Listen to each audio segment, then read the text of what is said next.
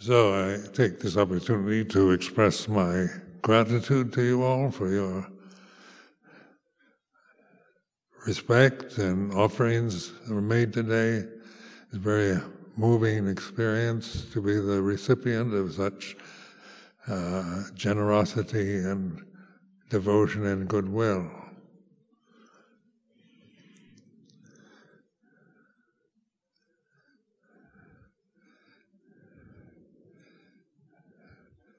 So it's time for rejoicing and having a pleasant day.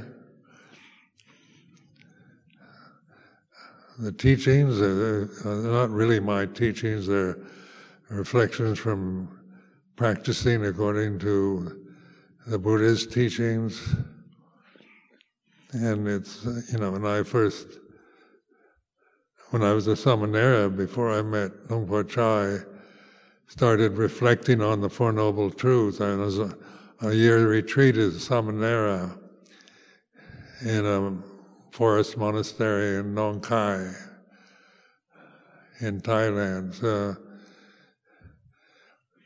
it was, I decided I'd make the Four Noble Truths I try to prove whether it's true or not.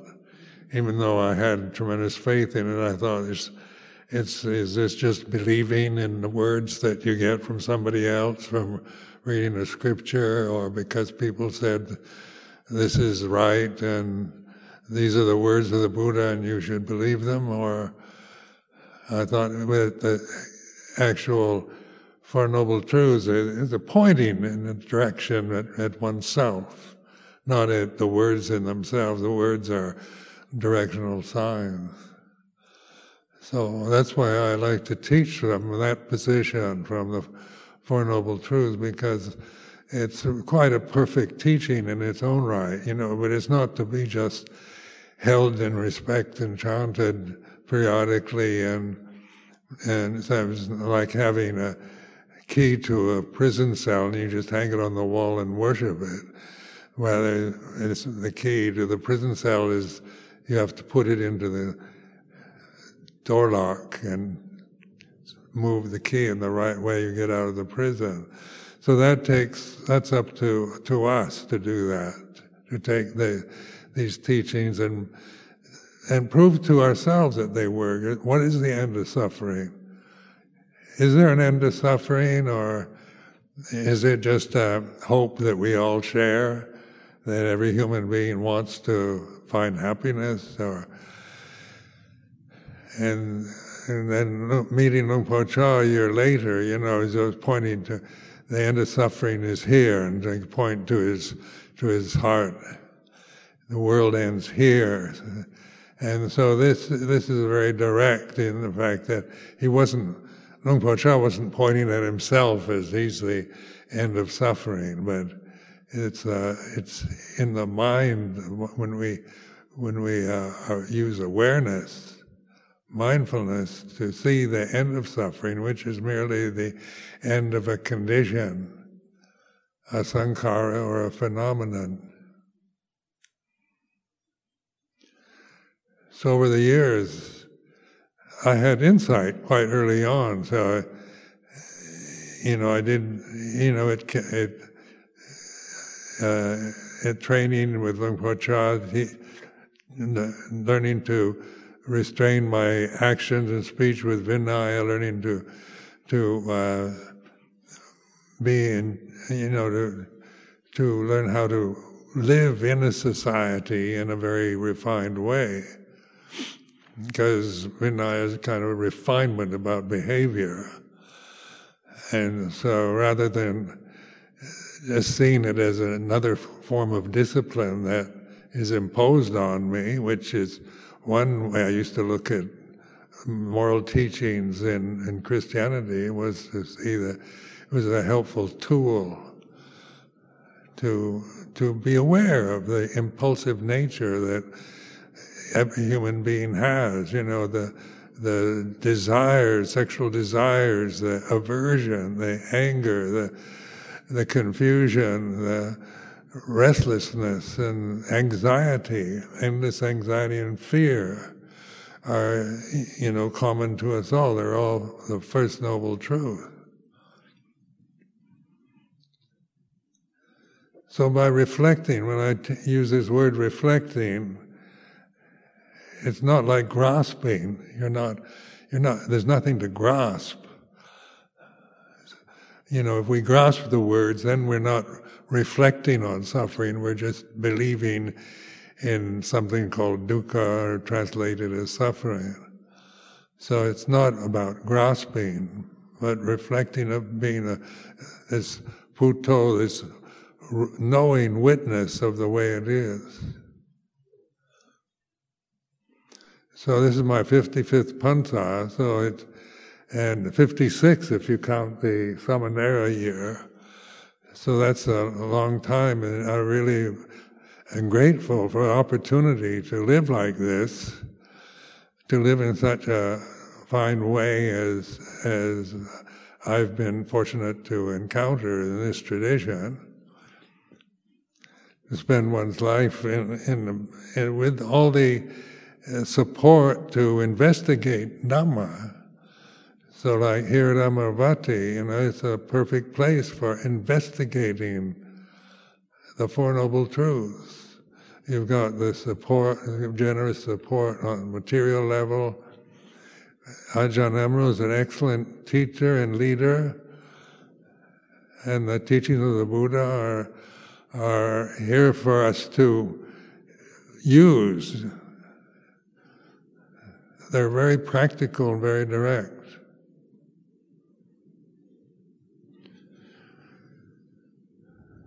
So it is, when I became a monk, I was about 31, 32 years old, and so I didn't know that much about Theravada Buddhism or Thailand in general, and I had tremendous, my interest in Buddhism arose through the Japanese Zen tradition. Because in the 1950s, there was a lot of interest, especially on the west coast of the United States, in the San Francisco Bay Area, especially a lot of interest in Zen teachings, as the Americans had been occupying Japan for 10 years after the war. And one of the really good things about that was the introduction of Zen Buddhism to the American consciousness. But before that, I didn't know anything about it. It was just a word I never heard. So Japan exported to the United States a very profound teaching, because Zen Buddhism is about investigating reality in its own particular style. So different ajahns, different teachers have different styles, different emphases in that and practice. And all I can do is offer what I've learned, the kind of wisdom that I've acquired through the practice, the way I've approached this particular, the Four Noble Truths teaching, which is the very essence, the heart of Buddha Dhamma.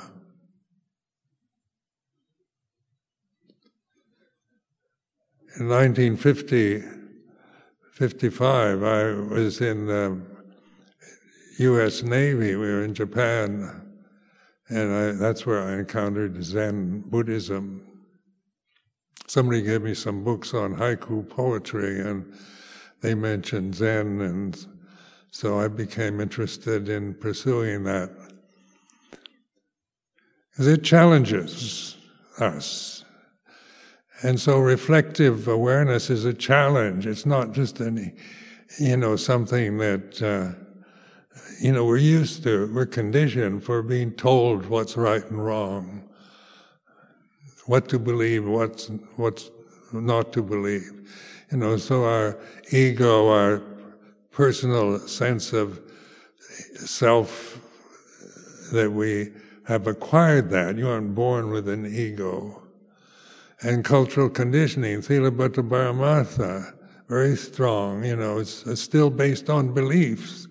What you're told is, according to your parents, your religion, your particular cultural patterns. And so we believe, we're caught up in the belief system that is imposed on us through modern education and modern science, even in modern psychology. It's pretty much a matter of believing what the experts tell us. But in Buddha Dhamma, it's not about believing. There's no kind of doctrinal positions that are imposed on us. So it's like asking for the 3 refuges. It's not me telling you have to take the refuges. It's in a kind of ceremonial style, admittedly, but the spirit of the 3 refuges is not kind of impose, make you take refuge in Buddha, Dhamma, Sangha, but requesting to use this particular words, this particular teachings, not for belief but for investigation. What is Buddha, Dhamma, Sangha in reality of here and now? And that takes reflection. We can respect Buddhism in its many forms, and it's an ancient religion. It is a religion. It has a very strong past, and a lot of it built on faith and belief. But this particular style that one developed with living with Luang Por Chah in northeast Thailand was investigation, Patipattha.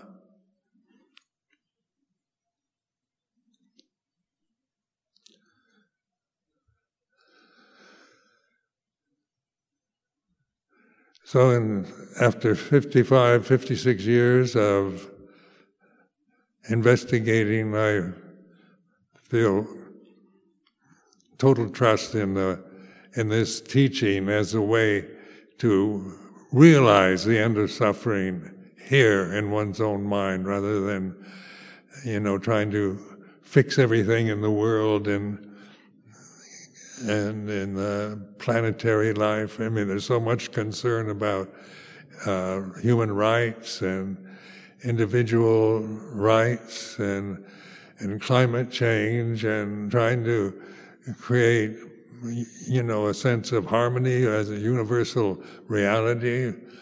The world is like that. It can create these perceptions of perfection, like democracy is a beautiful perception of where everything is just and fair, equal and right, and everybody's on the same page, and there's no conflicts, but supporting each other for the welfare of planet Earth is a very kind of high-minded ideal, not to be disparaged. But then that's not where the end of the world is experienced, is realized. Where is the world right now for each one of us? Now, this is a reflective teaching. When I ask you, where is the world right now? And you say, well, it's what I see, what I hear, smell, taste, touch, that's the world. But in terms of Dhamma, the world is a sankhara. So the senses are impermanent. What we see, hear, smell, taste, touch, think, all our emotions, our cultural conditioning, our personal identities are all phenomena, conditions. They come and go and change according to other conditions. And this, you become the Puto witness. You're witnessing change, not trying to change everything for the best and try to create perfect monastery where everybody is living with perfect equality and happiness and supporting each other in their practice in the way that we imagine it would be, that we can imagine the very best monastery. But monasteries, Amaravati is a place for looking at suffering, reflecting on it, not trying to get rid of it, not trying to create perfect Sangha community out of trying to make everybody happy and enlightened and complete in themselves, even though that's an ideal. But all we can do is, for ourselves, to really realize the end of the world, the end of suffering is here. Here and now is not something in the future, where the future is not real at this moment. The future is just imagination, perceptions that we create in the mind. So tomorrow, at this very moment, as we're sitting here, is an imagination, is an image, is a concept.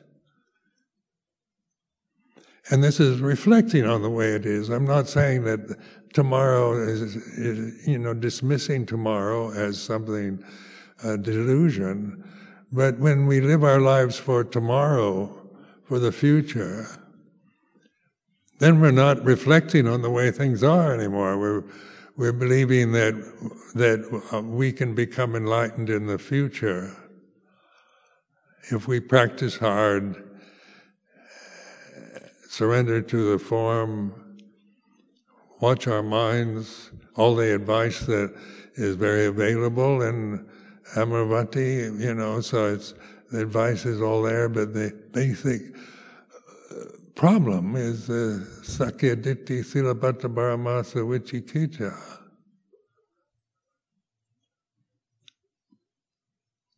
The first three fetters.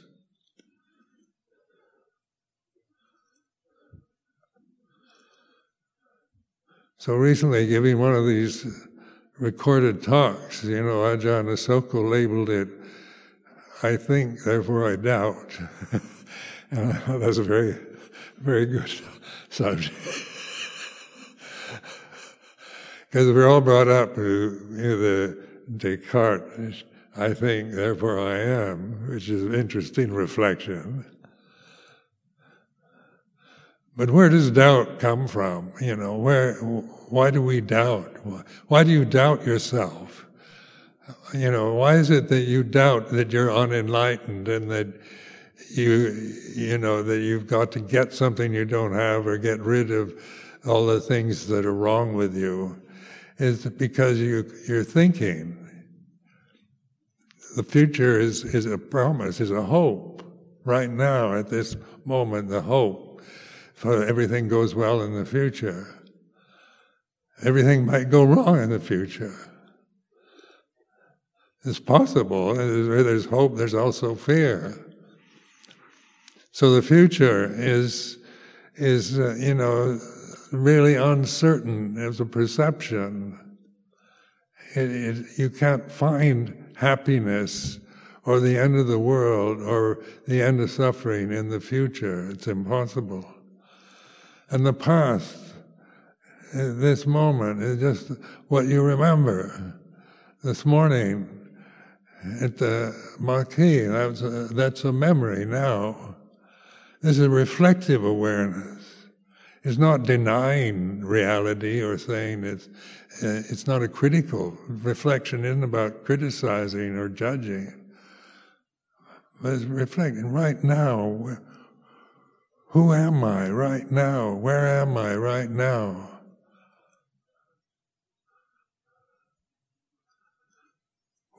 Where is Buddha right now? Dhamma right now? Where are they? These are questions. Because the questioning style it makes you investigate, reflect, rather than tell you Buddha is here in the temple, it's on the shrine behind me.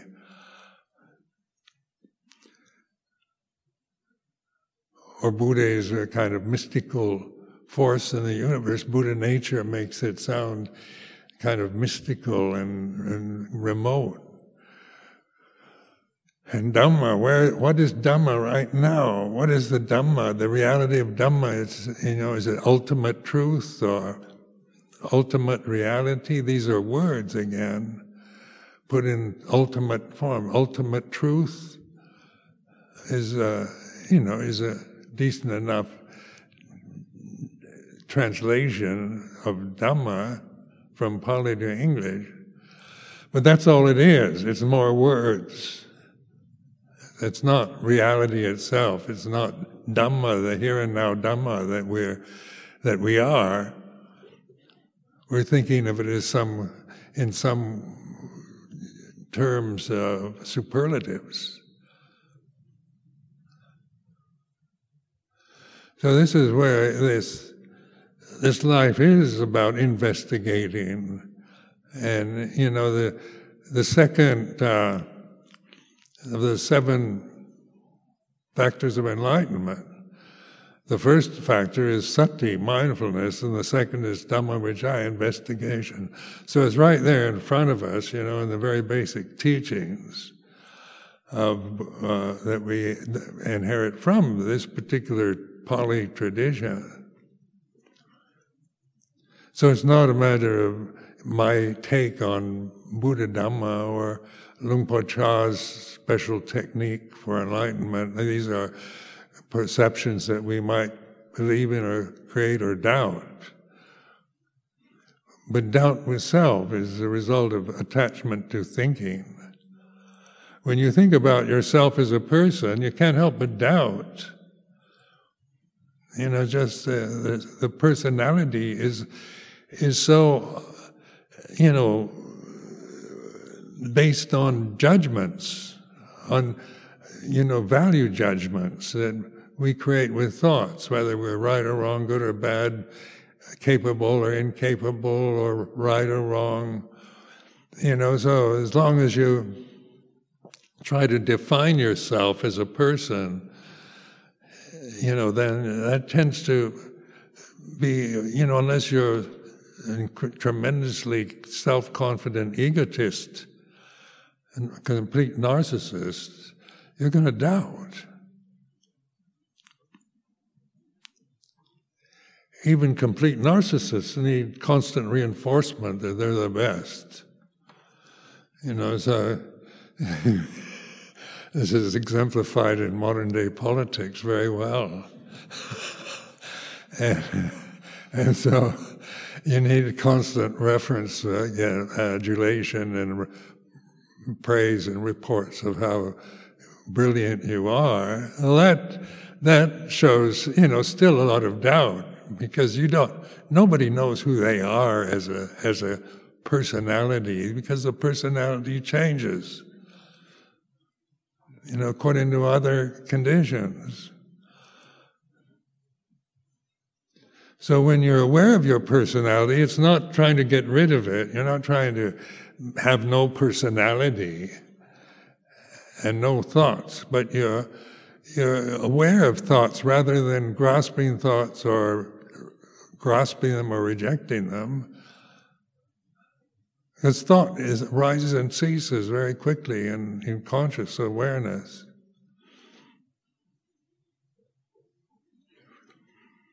So it's important, to really use this opportunity that's made available here, because it is a very fine situation.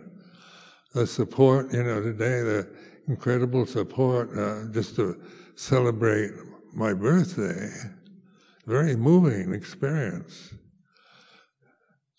And kind of the generosity just on a material level and goodwill, is greatly appreciated. But if I depend on my happiness and satisfaction to have this kind of experience every day, then it would change, because I'm not going to get this kind of attention every day of my life till I drop dead at 120. So what you find isn't, in the end of suffering, is not, you don't need worldly praise. You don't need other people to define you or keep supporting your delusions. You don't need all the things that you believe you think you need as a separate person. The needs are clearly defined in the four requisites: shelter for the night, Bhangsakula cloth, robes, discarded cloth.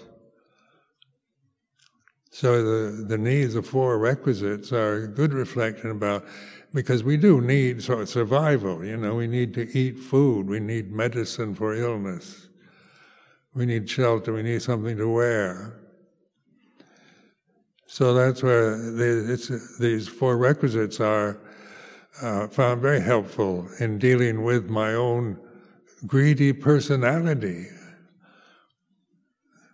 My personality can be very greedy and needy kind of personality that I've observed.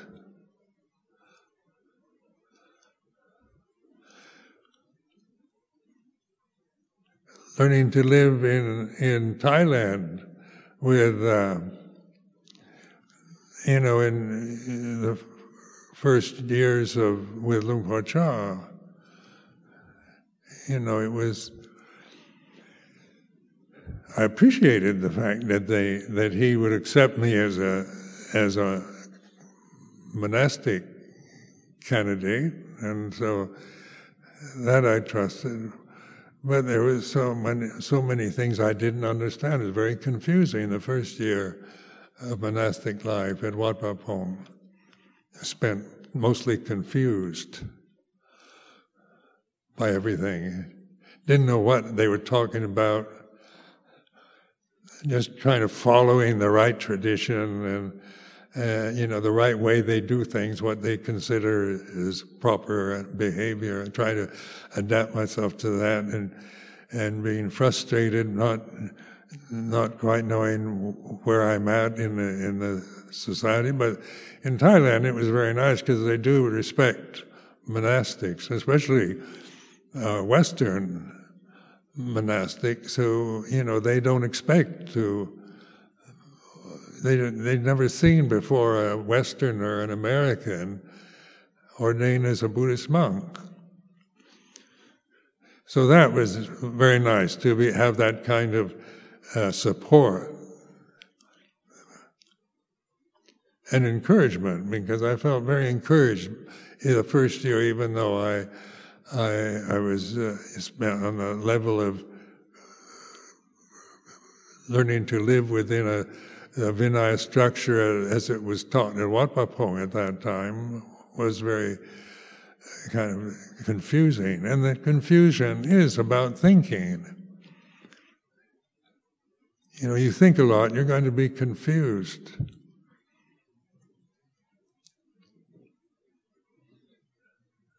I think, therefore I doubt.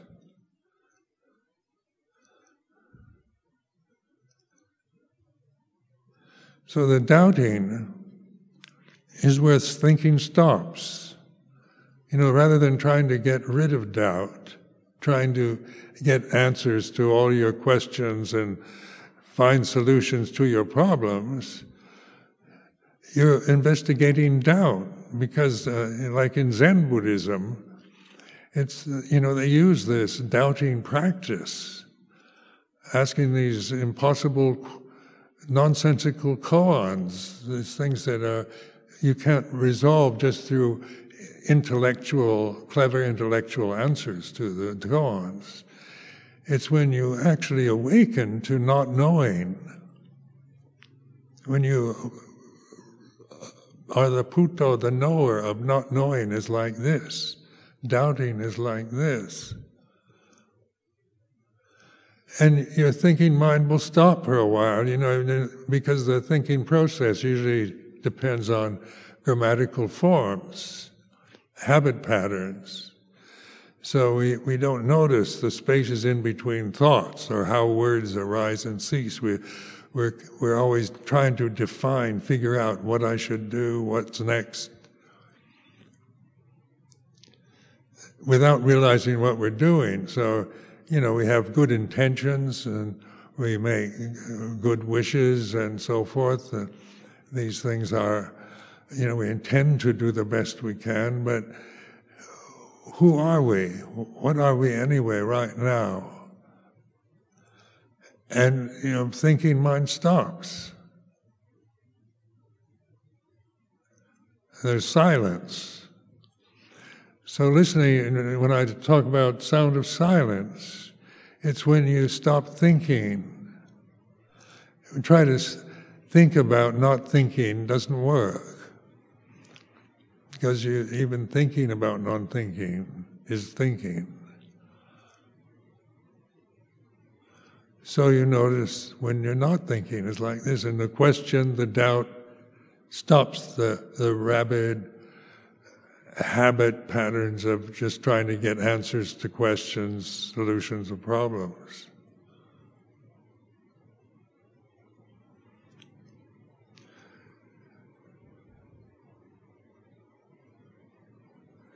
And learning to really trust that not knowing.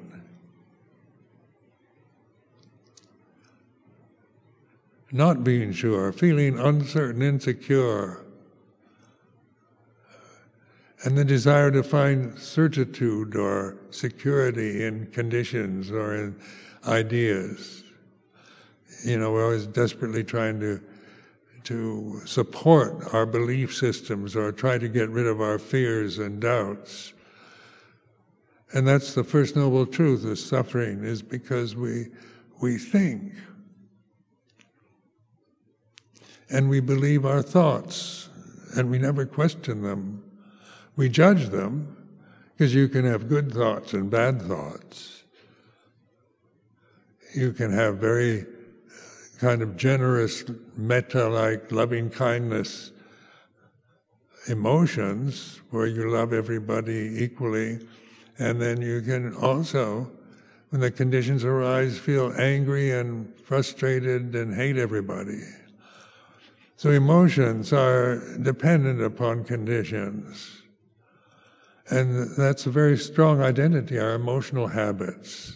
What I feel, my view, my opinion, the sense of me is so ingrained in our thinking pattern, our habit pattern of this identity about me as somebody, who needs something, needs respect, needs encouragement, needs help. Or maybe you're the opposite. I know it all. I know what everybody else needs, and I'm right, and they're all wrong if they don't agree with me.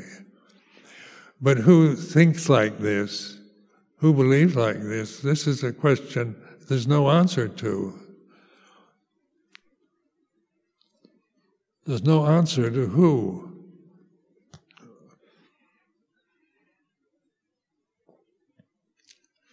But it does stop the thinking. The habitual thinking patterns that you've developed in your life.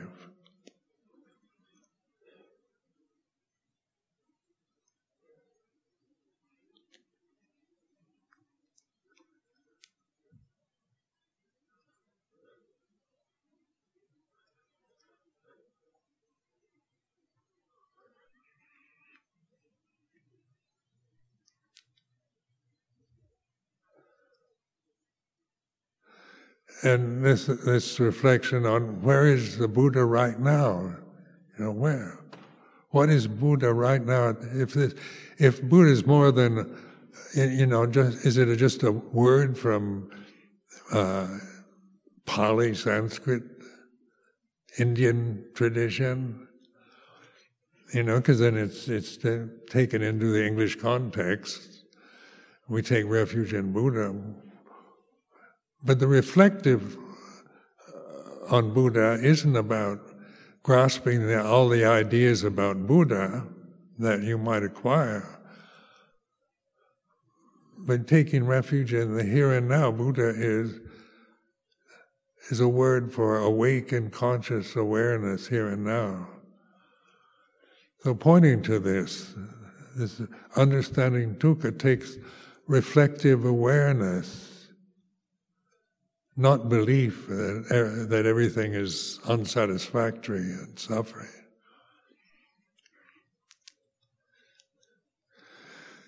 And in that first year as a samanera, I really had insights into the first and second noble truth. Just by reflecting in the situation I was in. I didn't have a teacher, I just had this book, Word of the Buddha, the basic teachings. But I didn't, I could understand impermanence, anicca, and dukkha, unsatisfactoriness or suffering. Anatta was like still something, no self. No self. What does that mean? Because who suffers? Who can see impermanence? What is it that knows impermanence, can observe any impermanence? What is it that is aware of impermanence and suffering? And the answer always would come out, me. Because that's the only subject I had I could create, was a sense of I'm the one that's doing this. I'm the one that is investigating. I'm the one that is observing, witnessing change in anicca and impermanence. I'm the one that is meditating on suffering and realizing it. Unsatisfactoriness is the nature of sankhara. That was getting beyond just belief in Buddha's teachings. It's investigating them. But what is the real subject? The immanent reality of each one of us is awareness. Here and now, so it's not a mystery. And you get beyond the words and all the conditioned attachments and habit patterns that we identify ourselves with and identify the world and create reality around with the cultural conditioning. What's left when you've let go of the world? What's left when you've let go of desire? When you've let go of the causes of suffering? There's still awareness, conscious awareness, all the time. And you notice this. It's obvious. It's not subtle even.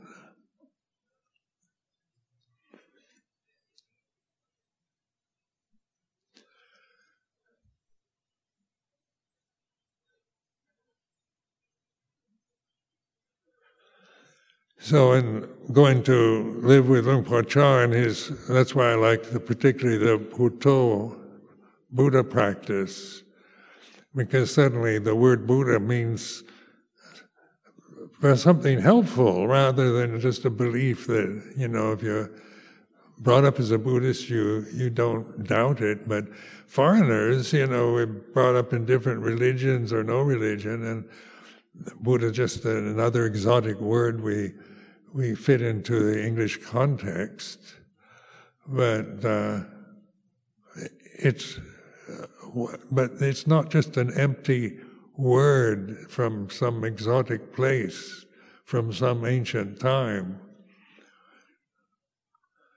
Bhutto is awareness here and now. So it is a refuge. A safe place to take refuge in is awareness here and now. It's like this.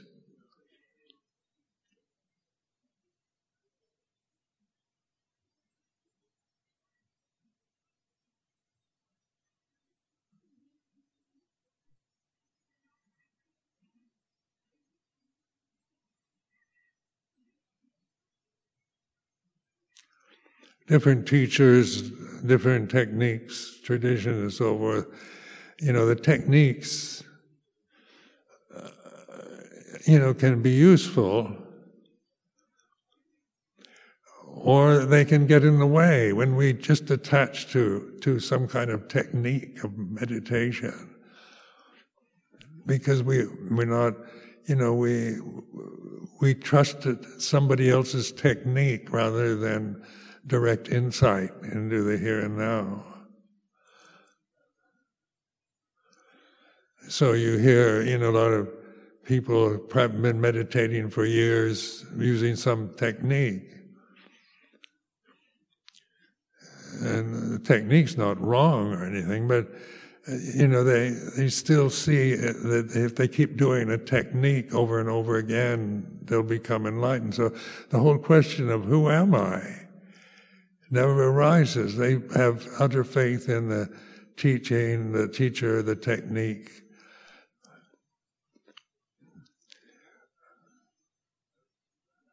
But is that what the Buddha wasn't teaching a technique? The Buddha Dhamma, the Four Noble Truths, isn't a technique. It's an invitation to reflect on something very common that none of us want, the suffering of attachment to the birth and death conditions that we are totally identified with. So like on birthday today, you think of birth is the very cause of death. So what was born today, 87 years ago, was a physical form, infant form, conscious form, that's now, the form has survived 87 years. So it's about the form, the birthday, the body is 87 years old. That's the form, the empty form. It's not a real person. It's not, we operate on a conventional level for birthdays, but it's important to reflect on birthdays, that they are merely cultural traditions. And the bodies are like this, 87 years old, you look like this. So this is the way it is for a physical form. And if I identify with the form as what I am, then what is, the future is about getting older, which isn't a very happy thought, old age. As I've told many people, no one understands it till you get old. So I don't expect the young monks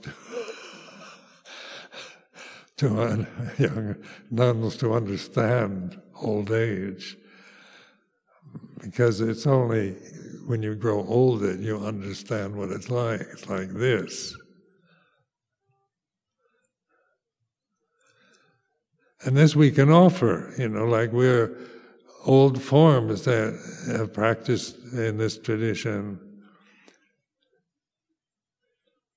So the teaching is not about the form, but the nature of form is anatta, non-self. Then what is the ultimate self? When we talk about who is it, what is aware of old age is like this.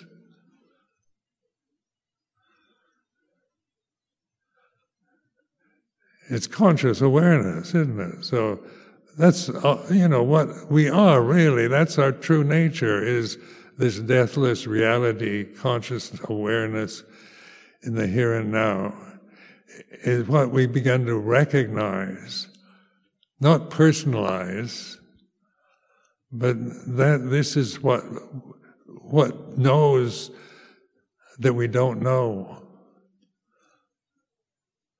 that is at peace with itself. Consciousness isn't judgmental, isn't male or female, isn't a monk or a layperson, isn't a Buddhist or a Christian. Consciousness is here and now, and anatta, non-self.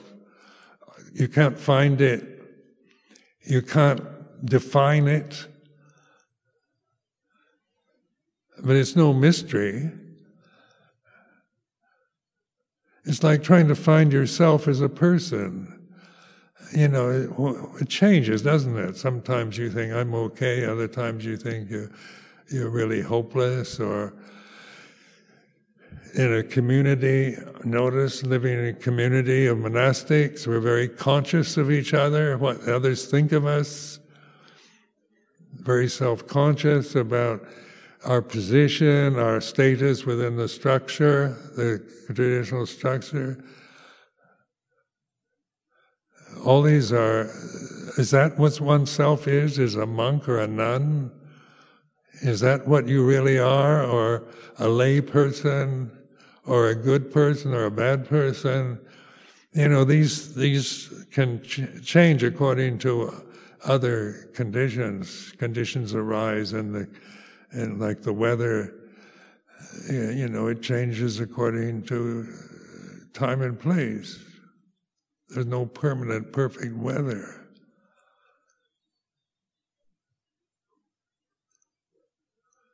But what is